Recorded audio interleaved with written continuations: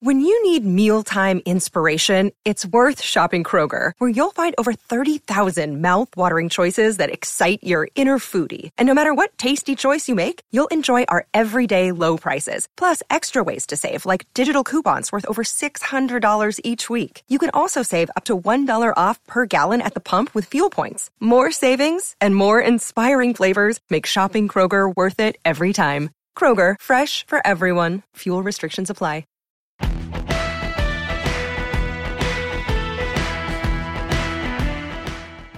You know, if you haven't checked out What Chaos yet, you oughta, because we've had all your favorite players on the show. I'm talking Seth Jones, Lena Solmar, Connor Bedard, whoever it may be. We're live every day on YouTube at noon Eastern, but also available on all podcast platforms, including the one you're listening to right now. We got guests, and yeah, we're also doing a bit of chit-chat, goofing around, laughing at what makes us laugh in hockey. So regardless of how deep you are into your hockey fandom, come listen to What Chaos. We'll talk about your favorite team, we'll talk about your least favorite team, and everybody in between, and we're having a ton of fun doing it every single day, Monday through Thursday. It's What Chaos, presented by All City Network.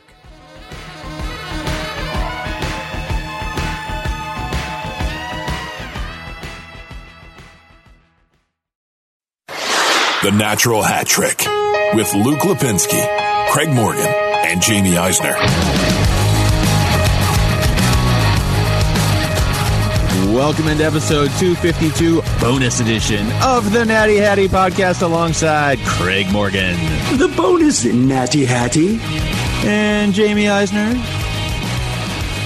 That's your bonus. Jamie's not here, except he is here. I'm looking at him. So maybe Jamie's going to do this one silent. Jamie doesn't sound happy to be awake at 10 a.m. I am not. Somewhere Gilbert Anthony's heart was just in his stomach for 5 seconds, but Jamie is here. And I'm Luke Lipinski. We should note before we get going here, we did have odd space sounds before the show. We all noticed it. We all said, what is that? And it immediately stopped. Mm-hmm. So it's possible this episode is being broadcast into outer space. We don't know. They should only be so lucky. It's like when they send the greatest songs of all time into outer space in case there's intelligent life. If there's intelligent life, they're going to hear us complain about hockey for the next hour. Luke, as I look at the shirts that are hanging in your closet, I'm wondering if you've considered pastels. These are not all mine. Okay. In fact, none of the pastels are mine. This Evgeny Malkin throwback jersey is mine, but I will not be wearing it because that's the jersey that they are always wearing when somebody gets hurt. 31 Coyotes on the way to the bubble. We'll do a Western Conference preview podcast later on this week, but as we record this, they're on their way to Edmonton. And Rick Tocchet said yesterday's practice was the best that they've had. Yeah, hard to know how much of that is coach speak. Seems like a lot of it. Willing it to be the truth. You certainly want to hear that as a fan, and you want to believe that as a coach and as a player. I mean, I thought for the most part they had a lot of energy in camp, but whatever that's worth, I mean, you can't translate what happens in a camp practice or scrimmage into what's going to happen in an NHL not quite postseason game. So we'll have to wait and see. Sorry. Were you there at the end when Chychrun and Keller and Garland and Dvorak were playing different games, shooting at the net? I bailed, actually. I bailed when most of them skated off the ice to try and get home for the Zoom conference. Oh, well, those four might still be on the ice. Eventually, Dvorak got fed up and left, but the other three, Chychrun kept coming up with new games for them to play for, like how to shoot the puck at the net from the other end of the ice. It was one of the more entertaining things I've seen in the last 4 months. They were trying to lift the puck onto the top of the net from like 200 feet away. And it was something. Seattle has a hockey team, and just 17 short years later, they have named that hockey team. What'd you guys think? I loved it, actually. I think some people are going to say Kraken, really. It's kind of a children's name, but I applaud Seattle for not going the route that far too many professional sports teams go and choosing a boring nickname, Lions and Tigers and Bears, oh my. Go ahead, Jamie. I mean, first off, the name's awesome. Love it. And the uniform design is great. And whenever they come out with the third uniform with the Space Needle anchor on the front, I am getting one. Yeah. But it's funny because like the line of what people determine are suitable or not suitable or hokey or not hokey nicknames just depends on what's new. I mean, we have two baseball teams named after socks. We have another baseball team that one of us follows named after a baby bear. I mean, where do you so where's the line of what is and what isn't a weird name? We're just used to names that they've been around so long because they've been around so long. Side note on the Seattle logo and colors. I got a chance to speak to Kraken assistant general manager Rick Olchek yesterday. And apparently he had a hand in this design. He had made some suggestions, and as he told me, he figured there's no way they were going to consider anything that he was suggesting because he has no clue what he's doing with marketing stuff. And then he saw it, and he said I was squealing. I was like a little kid. I was so excited to see it. So they're pretty excited about things up there. I love the logo. I love the subtle serpent Krakenish thing, the eye. And like you said, Jamie, the shoulder patch with the anchor, everything about it, I love. Okay, let me just throw one. It's not anything they're going to change, but one suggestion. As somebody that grew up in Seattle, I have a lot of friends that are not necessarily hockey fans that are really excited about this team, and they're sending me like, "Oh, look at this hat, look at this hoodie or whatever." The only problem I have is I like the S logo and I like the anchor logo, but all of their merchandise looks like Mariner stuff. That's the only concern. I think they could have made the logo on the front of the jersey more complicated because you can do that, right? I mean, on a hockey jersey, you can get pretty complicated with that logo, the Blackhawks, the Penguins, and other teams that aren't as good as them. But I like it. I like the video. I like you guys said, I like that they were creative and kind of went their own direction with it. I know there's some old school hockey traditionalists that hate the name. I may have gone Sockeyes just from, I know that's a big deal up in Seattle, but if they go with Kraken, which they have, which is not a big deal in Seattle, it's a big deal in like Norway. I'm interested to see how they work the giant squid into game production without infringing on Detroit. Two more side notes. First of all, if you remember back in May when Dave Tippett was still there, he had said, the previous May, he thought Kraken was the one name that he was going to rule out. So, of course, I chirped him as soon as they chose it. And he shoots back, better than Sockeyes. Now, apparently there were a couple other nicknames under consideration, but they had a hard time getting them through the branding part because they just didn't think it translated well. Metropolitans was definitely in consideration. They did want to harken back to history. There were some other things that were being considered as well, including Sockeyes. But ultimately, they went with really what the fans were telling them they wanted, and it really passed the mustard in their marketing department as well. The video was great. The intro video was great. I like that they didn't.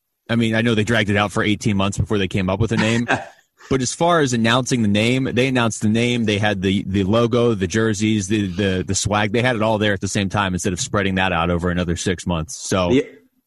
The other problem, Luke, the one you didn't raise because you're just a nice guy and you wouldn't say this on the air, is the potential nicknames for the arena and the fans who will become the crackheads and the arena will become the crack house. Yes, that is steer into the curve. Steer into the curve on these things because if you try not to, it's going to happen anyway. Embrace it. Just steer right into the curve. It's fine. No right-minded human being is going to actually be offended by it. Just steer right into the curve. No, and I think that on a certain level, they like when Vegas first got their team, they were very much like, look at us, we're going to be aggressive on social media and we're going to be, they had their own path. Like they had a personality and they still do. Whereas, and they were aggressively Vegas too. Yeah. Like exactly. they didn't shy away from any of that. There's a lot of dark humor up in Seattle, and like that video was dark to introduce the logo, and even their Twitter page right now says now that we have a name, we're going to come we're looking at what players to draft off your team or whatever. Yes, exactly. Your favorite player. Yeah. With the flat cap here going forward, they could be in a pretty decent position to get some players they were not going to get, say, 6 months ago. Absolutely. It's going to be fascinating to watch that. I will throw out there, everybody should rate and review the show, and I haven't read this one, and Jamie just stopped reading them, but this is from Zacomo7. These three always keep me informed and make me laugh. Thanks, Zacomo, unless you accidentally posted that for the wrong podcast, but we'll take it. 5 stars. Anything else on Seattle? Where are they going to be? Which division? They're going to be in the Pacific Division. Well, you should subscribe to AZ Coyotes Insider, like I did. And thank you. Really, no, absolutely. He literally finally did it today. Well, I said I was going to do it. Just didn't need to be said, Jamie. But most of what Jamie says doesn't need to be said. Before we make this I know you were making an awesome transition into Craig's story, but I'm just going to obliterate it right now. Sounds about right. One last point we should make is that there are 3 really big things that the NHL has gotten really right recently, which is an incredible streak for them. But the expansion of the Golden Knights and the carry out from there with Bill Foley, the expansion and now the new name for Seattle, and what we talked about a couple weeks ago, getting that new CBA done in the midst of all of this uncertainty. Very un-NHL-like. Those are 3 home runs for them. And that's not something I think we would have been confident in 10 years ago would have happened like this. I'd add one more. I'd say the playoff scheduling where the starts are staggered, unlike baseball, where I was really excited to watch some opening day baseball and there was one game on during the day. That was cool. But hockey, starting next Saturday, it'll be at least 5 games a day for about a week. I've got your segue, Jamie. So by saying that, are you saying they're off the hook with realignment? They don't have to worry about that anymore because they've gotten enough right? Oh, look at that. Probably because they'll just pay attention to like one team. They'll be like, oh, okay, we'll move the Coyotes, as we've talked. Which is exactly what they're going to do. And I reached out to Bill Daly, the deputy commissioner of the NHL, to find out if that was still, in fact, the plan. And he said, yes, that is the plan. And I said, would the NHL consider something else? Is that set in stone? Would they consider another plan, or is it too much of a headache? And he said, I don't know why. Why would anything change? He said, basically, they're not changing anything that's already been approved by the board. Yeah. Okay. So we're done working on this one. We really don't want to think about it, which I don't get. Look, I get that in some ways it's just easy to push the Coyotes to the Central, but isn't your job to make sure you have the best plan in place and to explore all options before you decide how alignment is going to look? And now that they have 32 teams, isn't the NFL model something maybe you should look at? Because the NFL generally does a pretty good job with these things. Well, I'll tell you what. Just real quick here, Jamie, the playoffs, the way they're set up this year, I know it's not intentional, but the fact that we're not going to see the exact same first-round matchups that we see every year is exciting. And so if you realign to 8 divisions, you have that option again. And it also kind of it's perfect marriage between making sure winning your division matters, but also not leaving out teams or reseeding teams in a bad scenario just because they're in a really strong division. Just going that 4 division winners, 4 wild cards with the best record, and moving on from there. Yeah, or even the qualifying round if they decide they want to do this for revenue and excitement. It's easy to do as well. You just take the next 4 teams and play it out just as you have this year with the top 4 teams getting buys. And in this case, it would be division winners, so they'd really earned it.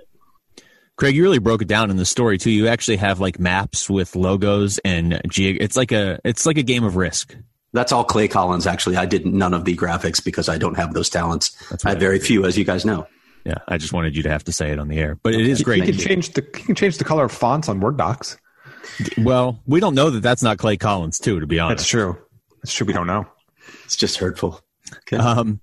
I had looked through the list of how we were going to align things before you had posted this, and I gave you my only critique on it was that I would like Vancouver and Seattle in the same division. But then, as I said, beyond that, it's not like if they're not in the same division, they're never going to play each other. So it doesn't really matter. Some of the greatest rivalries in hockey aren't necessarily in the same division.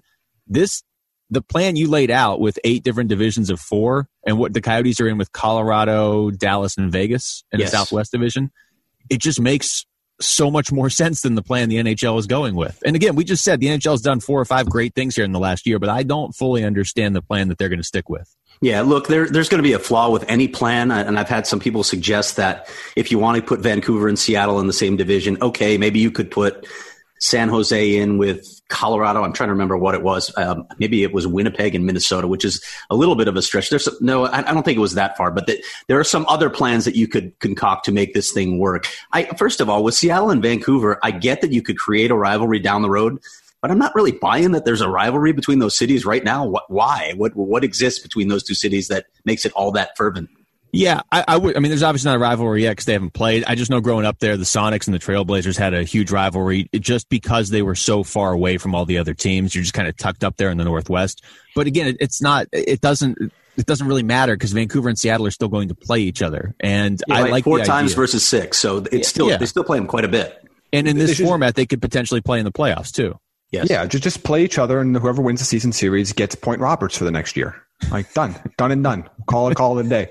But to me, like with your plan, I kind of like the idea of grouping all of the Canadian teams in all the Western Canadian teams in one division, not going south of the border there, interstate travel with the California teams, that kind of a thing. I think that matters, even though, yes, I know geographically Seattle is closer to Vancouver than Winnipeg, obviously, but I kind of liked how that format went. And, if you looked at Craig's story, I wasn't even really a nitpick. My only conversation was, and we know it's never going to happen because Detroit cried their way back to the Eastern Conference, but I would love to switch Columbus and Detroit put Detroit in the Central. I think that would be incredible matchups, incredibly interesting. Get back to that Blackhawks Red Wings rivalry whenever these two teams ever be good again. All of that fun stuff. But it's interesting because no matter how you break it down, there's always going to be like one semi-awkward team that would kind of fit better in another division, but you can't really place them anywhere else. Buffalo was kind of that team for me on Craig's list, where you kind of looked at where they were and you're like, they kind of fit in better with those Eastern Canadian teams, but you can't really put them there. And it kind of gets, there's always going to be, like Craig said, some team that gets left out, some sort of flaw. But to me, this is the current method, and just moving Arizona to the Central is just incredibly uncreative. Did you say you found the Buffalo Sabres on Craig's list? Because that's what I gathered out of everything you just said. This is where they belong. On those two topics, I think that I would love to see the Blackhawks-Red Wings rivalry renewed, but Detroit has made it very clear they want to be in the Eastern Conference, and with their sway at the league office, I don't see that changing. In terms of Buffalo, there were a lot of people that wanted to see Buffalo and Toronto in the same division, but I really wanted Boston in with Montreal because that's one of the remaining traditional rivalries that's left. So I kept Boston there. There's this weird amount of Bruins fans in Canada. Like there's just a very high. I think of all of the American teams in Eastern Canada, I imagine there are more Bruins fans than any of the other ones. I like the idea of Boston and Toronto in the same division. I get the Buffalo Toronto thing since they share a baseball team now, but as far as Detroit. You guys are right. I mean, they cried their way in the Eastern Conference, and they're not going to move back. But that really hasn't worked out well for them at all. They've been terrible ever since they got over there. I mean, they could have been in the KHL all this time. I don't think it would have mattered right now the way they've played the last couple of years. Okay, we've got a lot of listener questions. That's originally why we did this. So we're going to start with the ones you guys sent us last Tuesday that we didn't get to, and then we're just going to keep moving forward, and we'll try and get through as many of them as possible. Okay. Let's see. Well, Christina wrote in. First of all, Christina wrote in today, are you guys going back and reading old questions? Yes, Christina, we are, and we're going to start with yours. A while back, Luke tweeted that Shane Doan got involved with the NHL, and now they just casually negotiate CBAs like it's no big deal. Any truth to that, or is it just a quick quip from Luke's wit? Oh, I like that. Best player of the Coyote scrimmages is her second question. I would say Keller. The first one. Yeah, I would say Clayton Keller too. He had 5 goals, and he was. Yeah. I was going to mention that earlier when we were talking about Coyotes camp. You don't want to take a lot away from camp, but Clayton Keller was flying. I had a chance to talk to him yesterday. I'm going to have something on him on Tuesday, but he worked out like a fiend during these 4 months. It was interesting to hear all the things that he was doing. And he said he can really feel it on the ice. Again, we'll see when he starts playing games. And obviously teams are going to get physical with Clayton Keller, try and keep him from the middle. But man, did he look good in camp. And we've said this before. He's always at his best in October, which is the start of the season. So if they can convince him this is the start of a new season and he gets on a roll for a month, that could be huge for this team, because I don't know that you're necessarily counting on offense from him the way you are from Hall and ideally Kessel and I think Garland at this point. As far as that first part, that was just me making a joke. Although Shane Doan is involved with the league, and he, even though he won't admit it, played a big role in the last lockout ending, but that was a while ago. You seem to have a lot of people taking you literally lately. Yeah, people know that. What was the other one? My Christian Dvorak's going to win the Conn Smythe. That'd be great if Christian Dvorak won the Conn Smythe, but that's not my prediction. He just had 2 goals in the scrimmage game. Isn't it? The Coyotes game. No, it's not. I mean, I think if the Coyotes won the cup, that wouldn't be my prediction. It would still be somebody else. But yeah, look, anytime Shane Doan is near anything that goes well, though, I'm fine at this point just giving him credit for it. Well, this question, I don't know about this one anymore, but I said we're going to go back and read all of them. This is from Eric. Taylor Hall re-signs with the Coyotes. Which current players on this roster will the Coyotes lose in the offseason due to the salary cap? Okay. Well, I wrote a story on this too. Yeah. I think you start with, it starts with the names in Craig's story. You look at Derek Stepan's contract, you look at Alex Goligoski's contract, in particular, look at Michael Grabner. I think those are the 3 names that jump out to me of guys that would be most advantageous for Arizona to move without changing its structure. There are obviously detriments to it, but you got to get under the salary cap somehow. So I would imagine one of those three. Yeah, I would think you'd have to move a couple of those pieces. And then, if teams don't want them, I would think Alex Goligoski would be fairly attractive. He actually isn't paid as much next season. He had a renaissance season, so I think he could help a lot of teams who are always looking for help on the blue line. Derek Stepan might be harder to move. Michael Grabner might be harder to move. You might have to look other places too, like a Jason Demers or Antti Ranta even. I still maintain that they're crazy to trade Antti Ranta in spite of his injury history. You have two elite goaltenders, and that means a lot over the course of an NHL season. Yeah, I would hope that, especially, I mean, if you figure next season's probably going to be a condensed schedule, you're really going to need two goalies next season. So of all the times to trade Antti Ranta, this would not make any sense to me. Coyote and Philly, this is a big question. What's the best cut of French fry? Also, what are the best toppings for those fries? I mean, I don't even know what they're called, like the ruffled kind of French fries. Waffle fries, you mean? No, waffle fries are fine. But the French fries that, I don't know like what fast food place would have them, but like they're kind of wavy. Oh, yeah. Yeah. Like the crinkle cut ones? Yeah. They always come out soggy. It doesn't work for me. To me, so much of it depends on the preparation of the fry itself. Absolutely. So, I mean, I'd probably be okay with most of them, but yeah, I'm not crazy about shoestring. Yeah, that's the one I eliminate right away. There's just it's one, they're too easy to burn, and there's like less fry per capita, and like I'm not about that. It's well put, Jamie. And also, I would say steak fries when they're far too often under fried inside, so it's just this mush that you bite into. So somewhere in between those. Yeah, I would say know your skill level when cooking the fries, I guess. And if you're going to put like a lot like truffle fries, those are pretty nice. If you're putting like some flavor into them, then they obviously need to be a bigger fry. Like the more flavor, you can't go shoestring. Flavor's great, but I don't want any toppings on it because it just it gets soggy very. Like I'm not a carne asada fries guy just because it gets once the potatoes get soggy, it's worthless. If I have to eat it with a fork at that point, and just Yeah, the crisp is big in a French fry, and absolutely do not come at me with mayonnaise. That's disgusting. And somebody will, probably Matt Lehman. He's probably eating fries with mayonnaise, listening to this show, being like, what? He probably is, and he'll feel insulted and let us know that he's insulted by this. Well, he should. I don't know your guys' stance on this, but it sounds like we might all be on the same page. How do we feel about poutine? Yeah, not my deal. Nasty. Right, so we are united against poutine. That might be the first thing. Against poutine, against ketchup chips, Tim Hortons is overrated. All this stuff that that you can't say in Canada. It's overrated. It's overrated. I've had better donuts. Tim Hortons may be slightly overrated, but it's still pretty good. Yeah, I mean it's donuts. Come on, but I'll go to Bosa. Not a sponsor of the show, but they could be. Jack York writes in, could we see Chychrun on the first power play unit? If OEL isn't assertive with his play, I think Chychrun could be the guy at the top of the umbrella on PP1, even though he produced on his one-timer side on PP2. Could we see him even play on both power play units? And then he corrected and said his offside, not one-timer side. Whoops. But either way, I'm very interested in seeing what Chychrun does in these playoffs. He has been Craig, you can either agree or disagree with this. I would say at the practices so far, he has been by far the most vocal player on the ice. Yeah, I would agree with that too. I've heard him screaming all the time. He also is not shy about shooting the puck.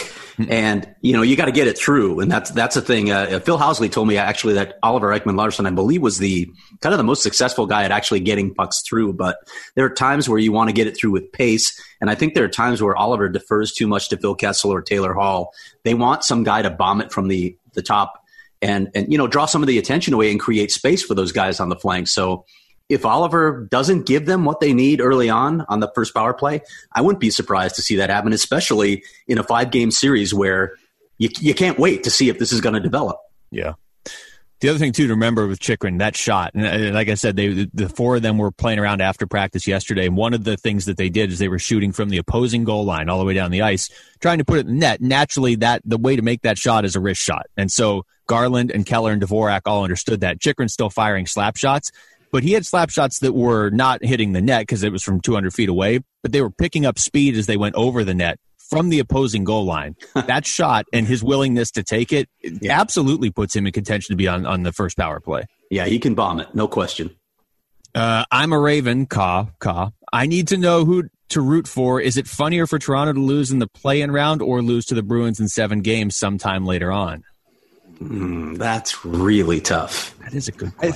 I think it's still would be more funny for them to lose in the opening round because they'd be losing to Columbus. We would see Tortorella's comments post-game all the time.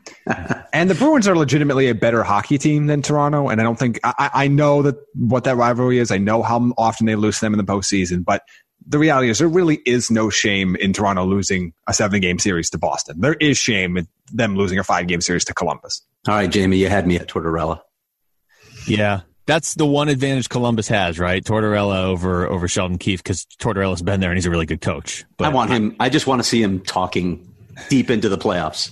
Zoom calls with Tortorella. That sounds soothing. He's great. Now, look, I think I said this recently somewhere that I think the public has a different perception of John Tortorella than media do. But this guy, when you talk to him one-on-one, he's warm, he's engaging, he's thoughtful and articulate. I would love to be a media member that covered him on a regular basis. Yeah. Jamie and I saw that firsthand at the award show a couple years ago. Like he just, especially off camera, very, very intelligent, but like you said, Craig, just very very welcoming. It's different, I guess, when you're interviewing after a playoff loss or a game where he almost got into a fight with the Calgary Flames in the hallway. But yeah, I want to see him. I want to see Columbus go a couple rounds. I think you're the only one that picked them in the qualifying round last week, though, when we did the Eastern Conference preview. Well, now you know why. Jan Yannick fan. I guess my answer, though, real quick, would be you could convince me it's losing to Boston in 7 games if Toronto leads the series like 3-0 or 3-1. That, to me, would be more entertaining, is if they have a huge lead on the Bruins. And then, yeah. Jan Yannick fan club leader. What would it take for Hayton to get playing time in the opening round? I would say at least for one of the other players to struggle a little bit. I don't think he's going to be in the starting lineup right away. I could be wrong. But are they going to put him on the wing? I don't know if they're going to do that, but I get the sense that Christian Fischer might be in the lineup to start now on that 4th line, but that would be his place. I could see him moving in there. I don't know that they're going to have him at center in the postseason just yet. Okay. Murdoch has a couple questions. What is one food you could not go without for the rest of your life? And what is your personal oddest phobia? Now, he has a Hall question, but a lot of people have a Hall question, so we'll get to that later. But one food you couldn't go without and your personal oddest phobia. Pizza and Gumby. Remember Gumby's Pizza? I do not. Oh, I've probably blocked it. There was one in Tempe, like my freshman year of college, and they have since closed. But I remember at one point, a friend of mine poured so much grease off his pizza that you could see through the bottom of the box. So you guys really missed out on that one. Yeah, I couldn't go without pizza. And my personal oddest phobia is quickly becoming those cardboard cutouts at baseball games. Really? You don't like those? No, they're just creepy. I don't know what food I couldn't live without. I don't know how I'm going to answer this one. Some sort of hot dessert, obviously. Well, I could definitely live without that. I think my weirdest phobia, though, would be, and however many millennials might be listening, and they might nod because it's not as weird anymore, but I hate having phone conversations. I do not want to, don't call me. I don't want to talk on the phone. I don't, no. I don't want to ask for help in like Home Depot. Like just, I will search. I will walk around aimlessly for 3 times as long before I make another interaction with a human being I didn't plan ahead of time. I could never shop with you because my wife wants to do that too. She wants to just look through the aisles, see if we can find. I'm like, why? Why are we wasting time? Somebody knows. Jamie sounds like his oddest phobia is people. Communication, yes. Yeah. You're in the right business. Yeah. Kevin, which players have the most to prove in the playoffs and play-in round? My list includes Taylor Hall, Johnny Gaudreau, and the Tampa Bay Lightning. I mean, Tampa Bay Lightning, once we get to round 2, obviously, because of the way their last couple postseason runs came to a very abrupt end. Did we ever determine who, like, the next Ovechkin is? That's, I guess McDavid, to a certain extent, has something to prove now because he's by far the greatest player that hasn't really done much in the playoffs yet. Yeah, but he's young. Like, I don't think he has that kind of pressure yet. I don't think anybody's going to have the same kind of pressure that Ovechkin had because of, one, where he was born. That played a factor into it. Yeah. But and how good those teams were. I don't know. Like, I don't know. Is there a team that, aside from Tampa Bay, that has? I mean, you can look at teams and go like, yeah, they're in their window. They need to win now, or guys are getting older. But I don't think they have any outside of like this player's legacy is on the line if they don't win this year or they bow out early. Yeah. There's not any of those guys. I'm just trying to figure out who the next guy that's going to feel pressure if he doesn't win a cup within the next couple of years. And I think, fair or not, that'll be McDavid. Yeah, I could see that. I'm trying to think, is there really anybody else? I mean, on that front. I mean, we talked. I think when Ovechkin won his cup, I think the name that we came up with was either Stamkos or Tavares. But Stamkos just can't seem to stay on the ice, so it's hard to blame him if Tampa Bay doesn't win, and that just ties into Tampa Bay needing to win. Yeah, and that's Florida too. Like, I mean, it's different. It's a different kind of pressure. I mean, there's a few things at this point you've kind of given up on Henrik Lundqvist ever winning a cup. He's not even going to play now, is he? Yeah, I mean, so that's kind of I mean, that would be the next guy. I don't feel like there's that same sort of pressure for Carey Price, regardless of this year. I mean, I know they're a 12 seed this year, but I don't. Maybe I'm wrong. Maybe because I'm not in Montreal, but I don't feel like the last few years there's been this whole like Carey Price can't win a cup, or they need to win a cup for Carey Price right now, or this whole organization needs to be blown up. Like, I don't hear that sort of narrative that we've seen from other players across the league. I think with Montreal, I think people are realistic. Look, they're not good enough to win a cup. So let's be serious about that. With Taylor Hall's an interesting one because he's only been there once. He played well when he was there. I don't know that he has something to prove so much as he could gain a lot from a really good postseason performance because the UFA market is going to be so weird this year, and he's going to be a UFA. And hey, maybe Peter Chiarelli will be the GM in Arizona, so they can sit down on the table and Peter can say, hey, that one time in Edmonton, Halsey, my bad. What a negotiation that would be. Oh, I almost want it to happen for that reason, but I don't want to see it happen for any other reason. If Peter Chiarelli ends up as the GM in Arizona, I'm considering becoming an alcoholic. The Calgary angle of a team that maybe has a little bit to prove in the playoffs. I do like that. They're not Tampa. They haven't failed as gloriously as Tampa, but they are the other team that was number 1 seed last year that bowed out in the first round. They just didn't get swept by Columbus, but that is a team that I'm not going to necessarily put it on Johnny Gaudreau, but I'm just going to say Calgary is, if they lose in the first round, which I kind of think they might actually to Winnipeg, they're going to have to answer some questions up there because that's too good of a team to be bowing out in the first round. Turn in AZ Blue writes, why are the Yotes games at 11:30 while Minnesota Vancouver games are in prime time? And then says, a lot. It's a fair question.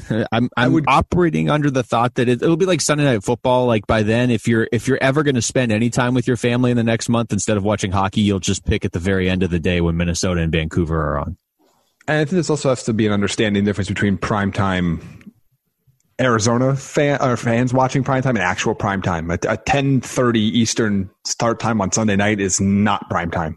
Yeah, exactly. That is a bad spot to be. So I'd almost rather be the leadoff game.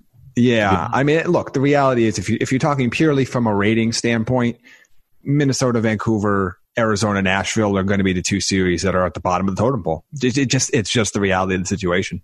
Yep. Mike Ford, what player you never got to see play would you like to go back and watch? My answer is Rocket Richard. That's Mike's answer. That's not mine, although that might be mine actually too. No, with all due respect to Rocket Richard, mine would be Bobby Orr. I got to see him play at the tail end of his career when he wasn't the same player.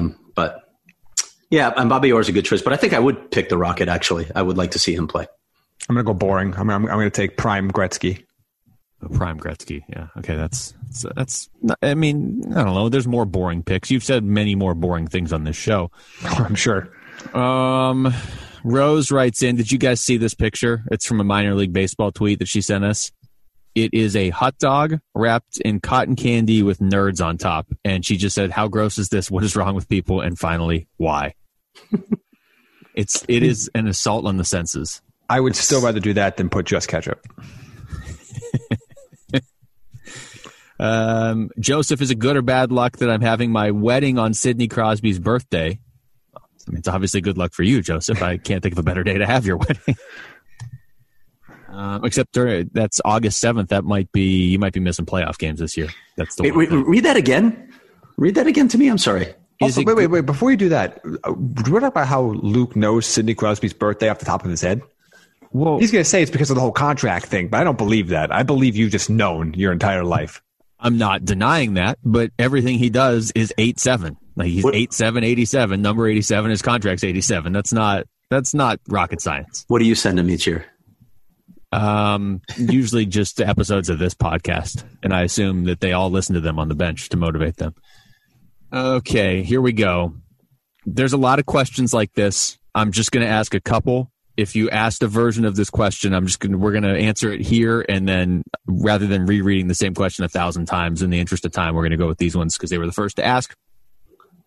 Robert says, should we be worried that Chaika wasn't at the Taylor Hall dinner? And again, Robert's question is from 6 days ago. Talk me off the ledge, please.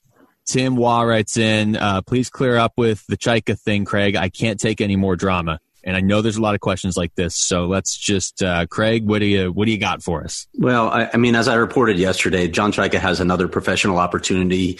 He originally sought permission from the Coyotes to explore it, apparently was granted that permission, but then apparently when it got more serious, the Coyotes balked at it. But beyond that, I think there's a lot we don't know, and I have a lot of questions. If John Chaika truly wants to lead this organization for whatever reason, including this professional opportunity, what's preventing him?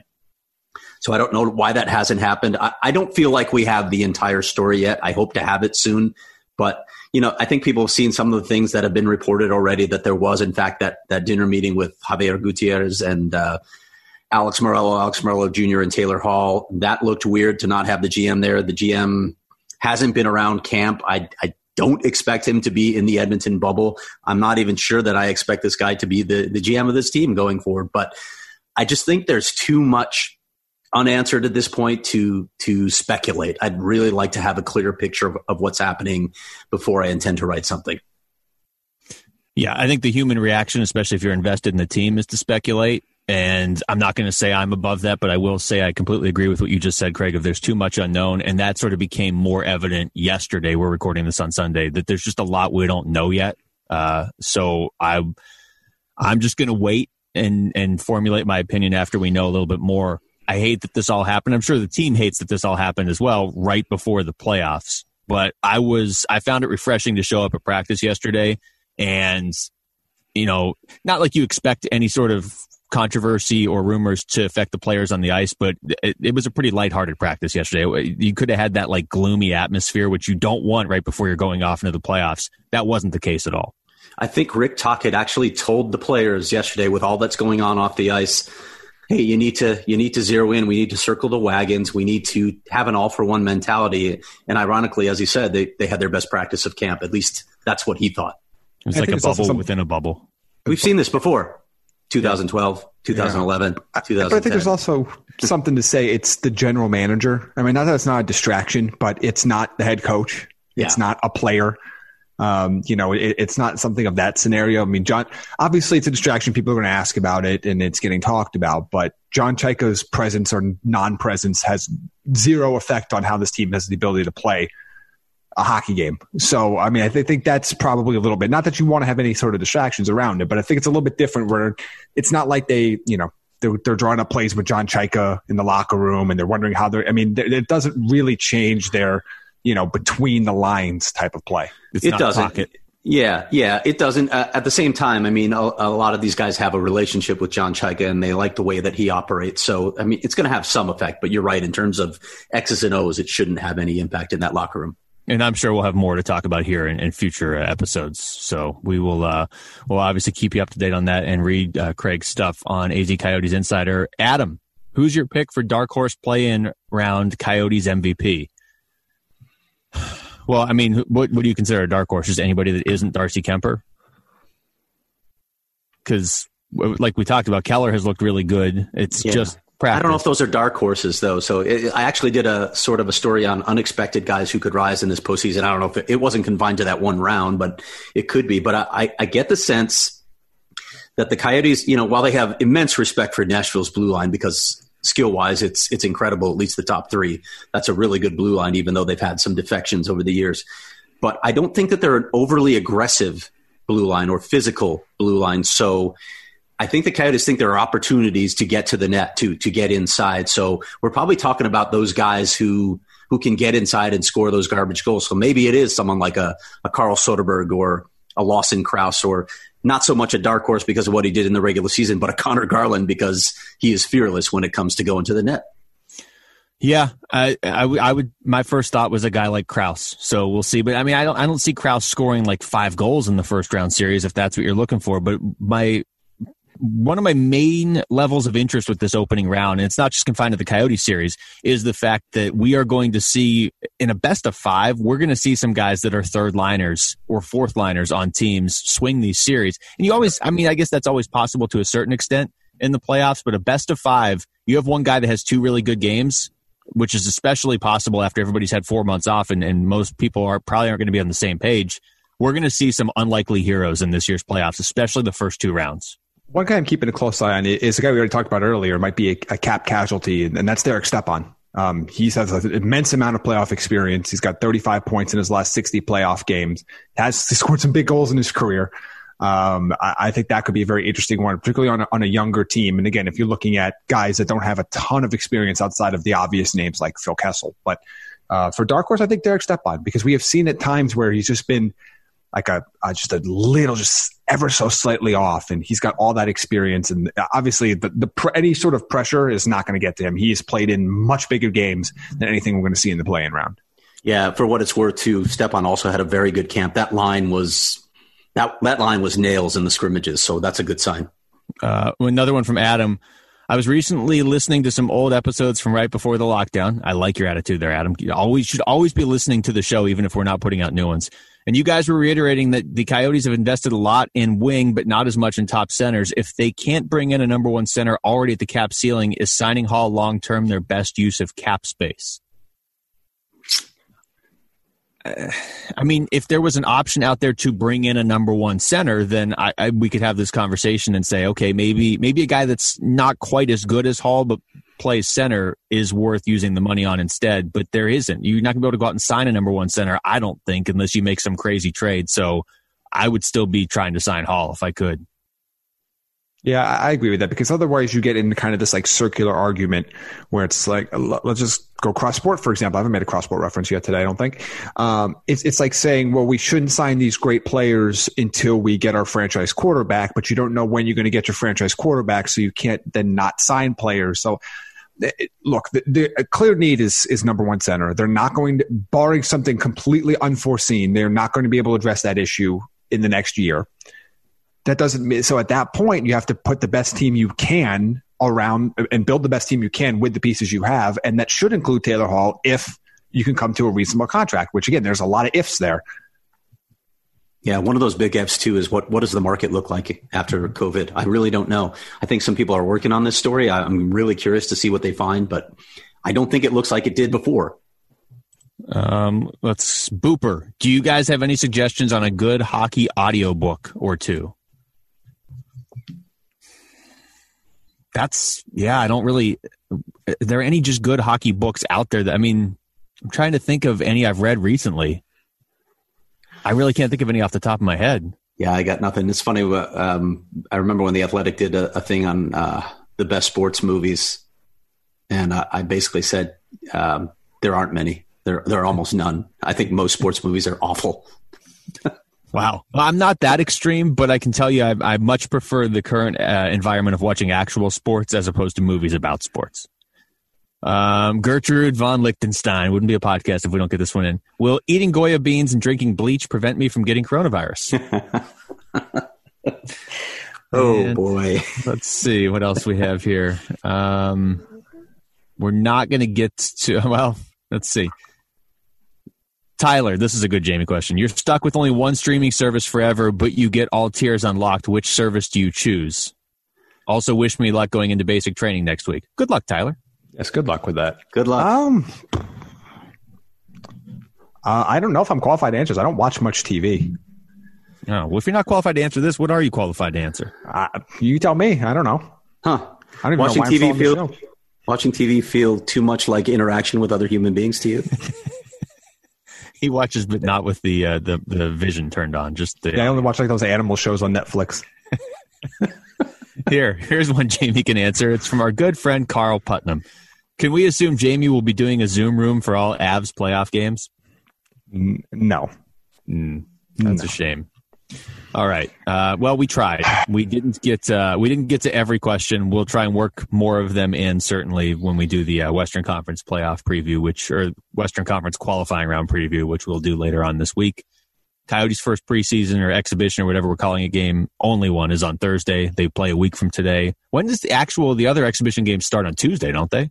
Like, there's hockey in 2 days. Yes. I didn't say that confidently, but yeah, I think that's right. Okay. It's exhibition, so sorry. Yeah, I hear what you're saying, except I'll definitely be watching every second of it. Well, I'll watch the Coyotes exhibition game, but I still, you just can't sell me on exhibition hockey. Yeah. What about exhibition Minnesota Wild hockey after? Oh, boy. That's a different story. Okay. That'll have Zoom meetings for. It'll just be a blank screen. All right. For Craig Morgan and Jamie Eisner, I'm Luke Lipinski. Thanks for listening to the Natural Hat Trick Podcast. The ghost of Chiarelli haunts me.